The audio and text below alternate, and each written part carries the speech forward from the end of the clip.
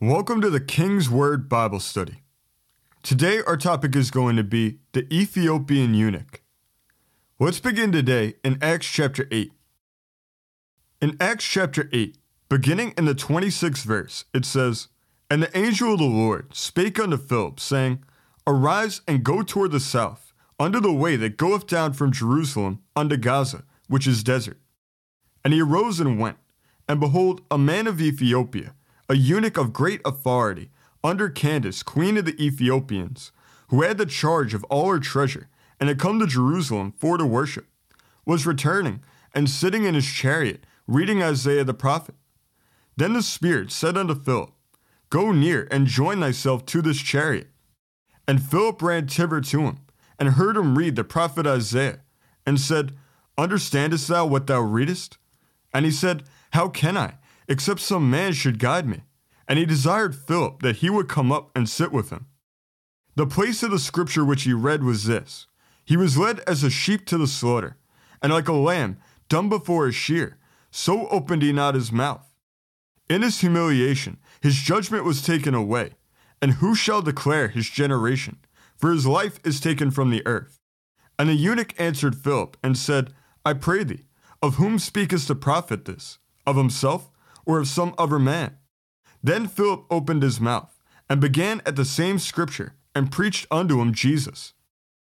In this chapter, we find the story of the Ethiopian eunuch. There's a lot in this chapter that we can learn from. It's important that we get a better understanding of who exactly this eunuch was, and what exactly happened here. The first thing we need to look at is why he was there. Verse 27 told us, And he arose and went, and behold, a man of Ethiopia, a eunuch of great authority under Candace, queen of the Ethiopians, who had the charge of all her treasure, and had come to Jerusalem for to worship. He had come to Jerusalem to worship, and was now on his way back home. This is a significant fact because of the distance that he traveled. He went a distance of 1,600 miles one way, 3,200 miles round trip.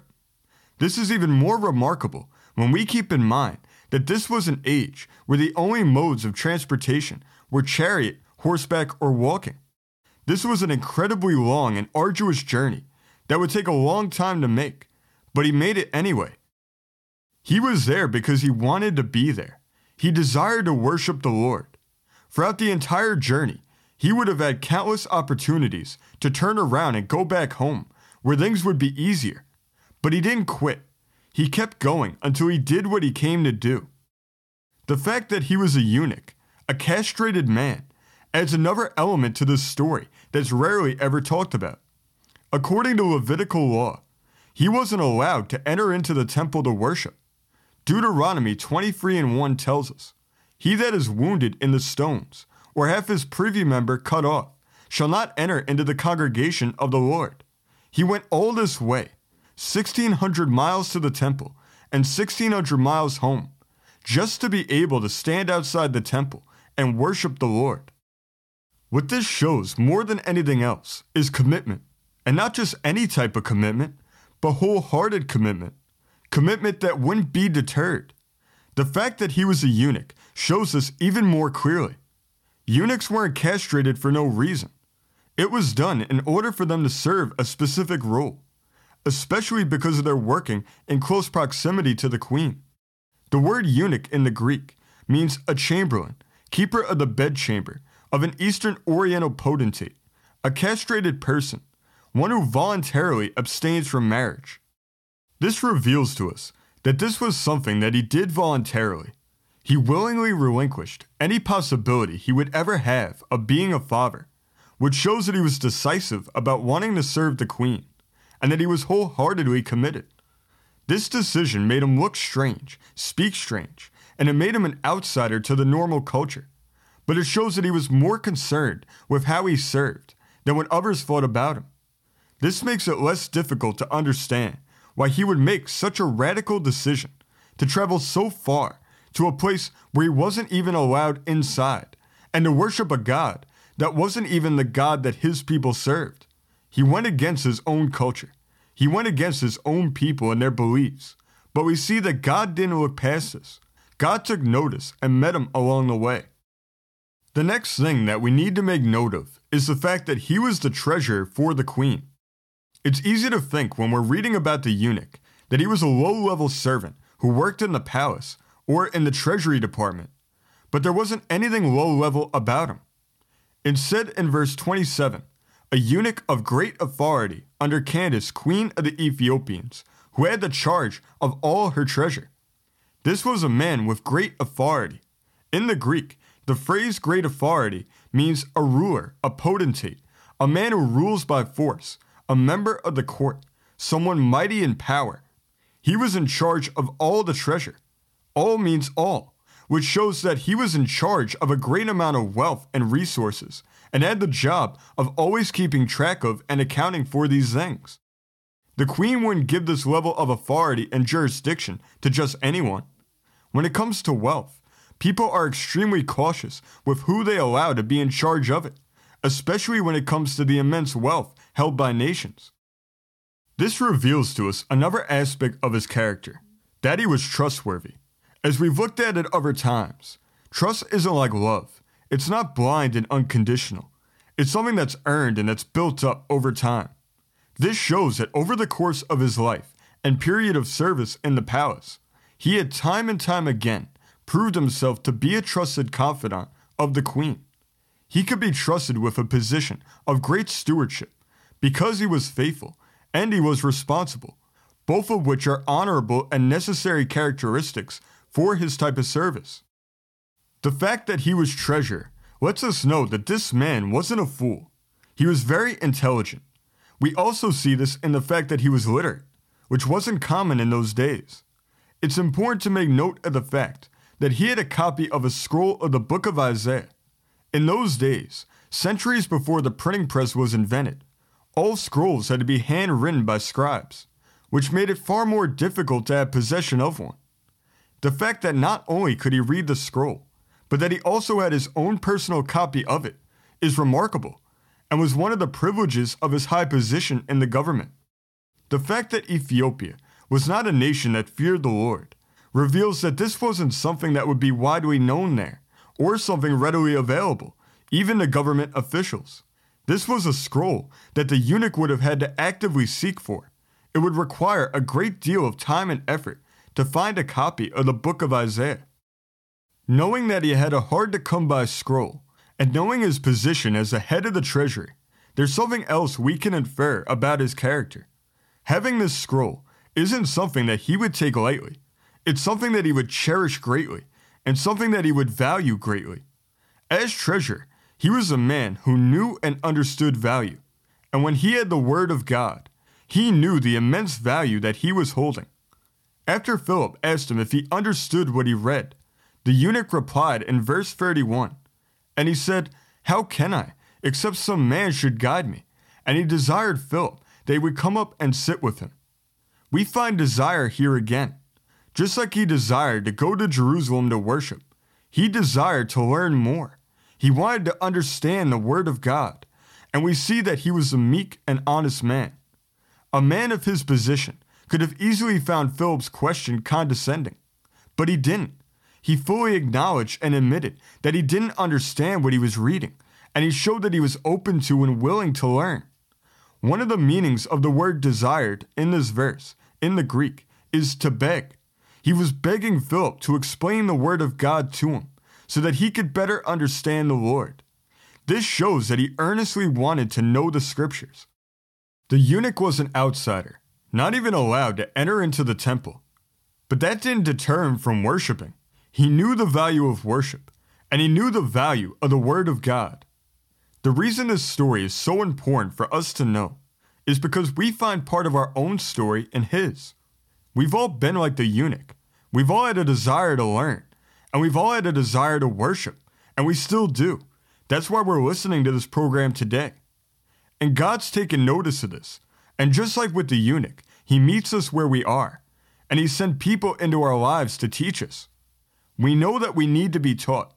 Romans 10 and 14 tells us, "How then shall they call on him in whom they have not believed? And how shall they believe in him of whom they have not heard? And how shall they hear without a preacher?" When we make our desire known to God, that we want to learn His Word and we truly mean it, we can rest assured that He will teach us. Psalm 25 verses 8 to 9 tell us, "Good and upright is the Lord, therefore will He teach sinners in the way. The meek will He guide in judgment, and the meek will He teach in His way." He'll teach us both inwardly through the leading of the Holy Spirit, and outwardly through men of God that He puts in our life for the express purpose of teaching and explaining the Word of God to us. The first thing that we can learn from the eunuch is the importance of being willing to learn. The worst mistake that we can make is not being willing to learn and not having a desire to grow deeper in the things of God. We can have as much of God as we want, or as little as we want. But why should we stop with just a little when there's so much more of Him that He wants to give to us? We can't allow ourselves to fall for the lie of the enemy that we know everything that we need to know, or that we don't need to keep learning. Learning is something that we're always meant to do. It's a lifelong journey of growing deeper with God. We can learn all that He wants to teach us, but we first have to be willing to open ourselves up to be taught. It's been said that anyone can be taught, but you have to want to learn. The eunuch wanted to learn, which is why God sent Philip to teach him. If he didn't want to learn, he would have went on his way and in turn never met Christ, which shows the difference that a desire to learn can make in our lives. It could be the difference between an eternity spent with God or apart from Him. The first step is to admit that we don't know everything and that we still have a lot more to learn. Asaph said in Psalm 73 and 22, "So foolish was I and ignorant. I was as a beast before thee." Asaph, like the eunuch, was honest with himself, and more importantly, he was honest with God. He knew that he needed to be taught. Another man who knew this was Agur, who wrote in Proverbs chapter 30, verses 2 to 3, "Surely I am more brutish than any man, and have not the understanding of a man. I neither learned wisdom, nor had the knowledge of the holy." When we come before the Lord with a desire to learn and with the understanding that we need to be taught, He will teach us all that we need to and all that we want to know. The second thing that we can learn from the eunuch is about the importance of understanding value. Matthew chapter 13, verses 44 to 46 tell us, "Again, the kingdom of heaven is like unto a treasure hid in a field, the which when a man hath found, he hideth, and for joy thereof goeth and selleth all that he hath, and buyeth that field. Again, the kingdom of heaven is like unto a merchant man, seeking goodly pearls, who when he had found one pearl of great price, went and sold all that he had, and bought it." Being a treasurer over an entire nation, the eunuch would understand better than anyone the treasure that he was holding in his hands. He knew that as he read the scriptures, he was reading an inexhaustible treasury of wisdom, understanding, and knowledge. He knew that he was learning about a pearl of great price, and he proved the value that he found in God's Word in the fact that he traveled so far to be in the presence of God, and in the fact that he desired and begged to be taught the meaning of it. We need to understand value like he did. We can't fall for the deception of the enemy that tries to tell us that the Bible is just an outdated book, or a book of fairy tales, or a book of just good moral lessons. It's none of those things. It's a pearl of great price. It's a treasury of God's wisdom, and it's a love letter that God's written personally to you. Our Bible is our most important possession, and we should treat it as such. We should spend time reading and studying it, and then we should allow the Holy Spirit to work in us so we can apply that knowledge and live out the Word. When we see the value and the treasure of the Word, we should be willing to sacrifice to get the treasure, just like the eunuch did. Sometimes the sacrifice is just taking the time out of a busy day to read the Word. Sometimes it's finding a place to be alone with God, meditating on His Word. And sometimes it's getting to the house of God to hear the Word, even if it's a long distance away or not a convenient time. We're blessed that we don't live in a time where the only copies of God's Word are handwritten scrolls copied out by scribes. We live in a time where we could easily get a copy of the Word at any bookstore, and we could have it always with us on our phones. Now the Word can go with us wherever we go, whenever we want it. But we can't let this blessing turn into a curse. We can't let its accessibility and familiarity go unnoticed, unutilized, and unappreciated. We should take full advantage of this blessing. Let's go to John chapter 4.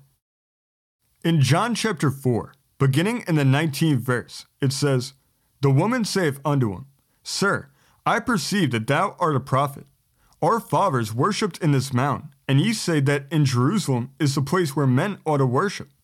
Jesus saith unto her, Woman, believe me, the hour cometh, when ye shall neither in this mountain, nor yet at Jerusalem, worship the Father. Ye worship ye know not what. We know what we worship, for salvation is of the Jews.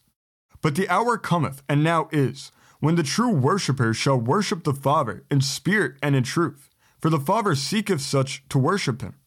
God is a spirit, and they that worship him must worship him in spirit and in truth. The woman saith unto him, I know that Messiah cometh, which is called Christ. When he is come, he will tell us all things. Jesus saith unto her, I that speak unto thee am he." When we perceive value in the Word of God, or in the things of God, or just in having God as a part of our life, we shouldn't let that perception end in itself. It should drive us to action, and that action is worship. Worship is a contraction of two words, worth and ship.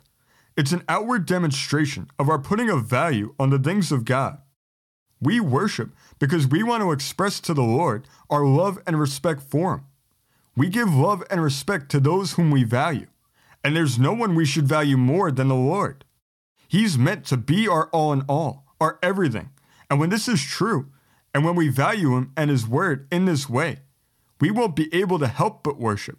It's the natural byproduct of valuing him. Now we don't have to go to the temple, which represented the presence of God. Now we can worship wherever and whenever we want, because we have Christ within us. The presence of God goes with us wherever we go. This is how we're able to worship in spirit and in truth. And this was a lesson that the eunuch learned firsthand. Now, instead of him not being allowed into the temple to be in the presence of God, God came to dwell within him, and he became the temple. Now he didn't have to go inside the temple, because the temple was inside him. The third thing that we can learn from the eunuch is the importance of commitment. He not only showed his commitment when he traveled such a great distance, he showed it again after he met Christ, when he was baptized. He desired to be baptized. We need to remember that they were in the Gaza desert, where water was hard to come by. When he saw water, he seized that opportunity that the Lord was giving him.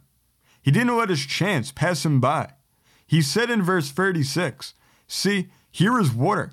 What doth hinder me to be baptized? He wanted to commit his life to the Lord. He wanted to not only be a servant of the Queen, he made his desire known that he wanted to be a servant of the King of Kings. Verses 37 and 38 tell us, And Philip said, If thou believest with all thine heart, thou mayest. And he answered and said, I believe that Jesus Christ is the Son of God. And he commanded the chariot to stand still. And they went down both into the water, both Philip and the eunuch, and he baptized him. We find here again that he was wholehearted in his commitment. This was one of his characteristics. When he devoted himself to something, he did it fully, without any indecisiveness or reservations. The commitment that the eunuch showed, in both natural and spiritual things, shows that he took his vow to Christ seriously. Our life and our journey of faith may not look identical to that of the eunuch, but we're called to emulate his commitment, his perception of value, and his desire to worship. We're not servants in the natural, but we are in the spiritual. We've given ourselves to Christ to serve him, and we need to take this seriously. We need to be and stay committed. We need to value the pearl of great price that we all have, and we need to worship every time that we have the chance. We need to follow the eunuch's example, and when we do, God will meet us where we're at, and we'll be able to rejoice like the eunuch did. Verse 39 says, And he went on his way rejoicing. He rejoiced because he had something to rejoice about. God came to him. The God who died outside the camp came to the one who worshipped outside the temple and gave him a new life. The one who wasn't allowed in the presence of God, now through Christ, was birthed into the family of God and now had God within him. And the Lord's done the same thing for all of us, who through sin shouldn't have been allowed to come before God, but he came to us. And not only did he come to us, but he came within us to make us new. Because the same way that we saw the value in him, he saw the value in us as his creation, as his friends, and as his children. And he saw the value in the blood of his Son that covers us. Let's close in prayer. Lord, we thank you for this day, and we thank you for your word. We thank you that, like the eunuch, you've put a desire deep within us to want to learn and to want to grow deeper in the things of God. Lord, we thank you that the Holy Spirit is right now working within us to enlighten our minds, to grant us wisdom so that we can understand the knowledge that we've been given, and so that we can rightly apply it in our lives. We thank you for your word, the pearl of great price, your written will, and we thank you that you've made known to us what you would have us to do. And Lord, we thank you that you've given us the strength and the courage and the wisdom to not only know your will, but to then live it out in the way that you would have us to do so. And Lord, we thank you that you've given us the ability to be and stay committed. And we thank you that the same way that we want to be committed, that you stay committed to us, and that you promise to never leave and never forsake us. And Lord, we thank you that you've given us the ability and the freedom to worship. Lord, we love you and we respect you. We want you to know that from the bottom of our hearts. And we thank you for all that you've done for us, Lord. We give you all the honor, all the glory, and all the praise. In Jesus' name, amen. Now, if you want to be like the eunuch and have Jesus as a part of your life today, all you need to do is to invite Jesus into your heart to be your personal Lord and Savior. You then need to repent of your sins and ask for his forgiveness. Then you trust that you've been forgiven and you ask for his free gift of eternal life. Now, if you prayed this from a sincere heart and you truly meant it, then you are now a part of the family of God. Welcome to God's family. We want to thank everybody for listening today. We appreciate you taking out your time to spend with us. If you'd like to give us feedback and tell us how much you appreciate this show, you can contact us at kingswordbiblestudy@gmail.com. If you'd like to learn more about this program and this ministry, you can visit kingswordbible.com. We appreciate also if you write a review from wherever you're listening to this podcast from, and if you follow and subscribe so that more people can hear the King's Word for themselves. God bless you. We want you to know that we love you all, and we will see you next week as we continue to study the King's Word together.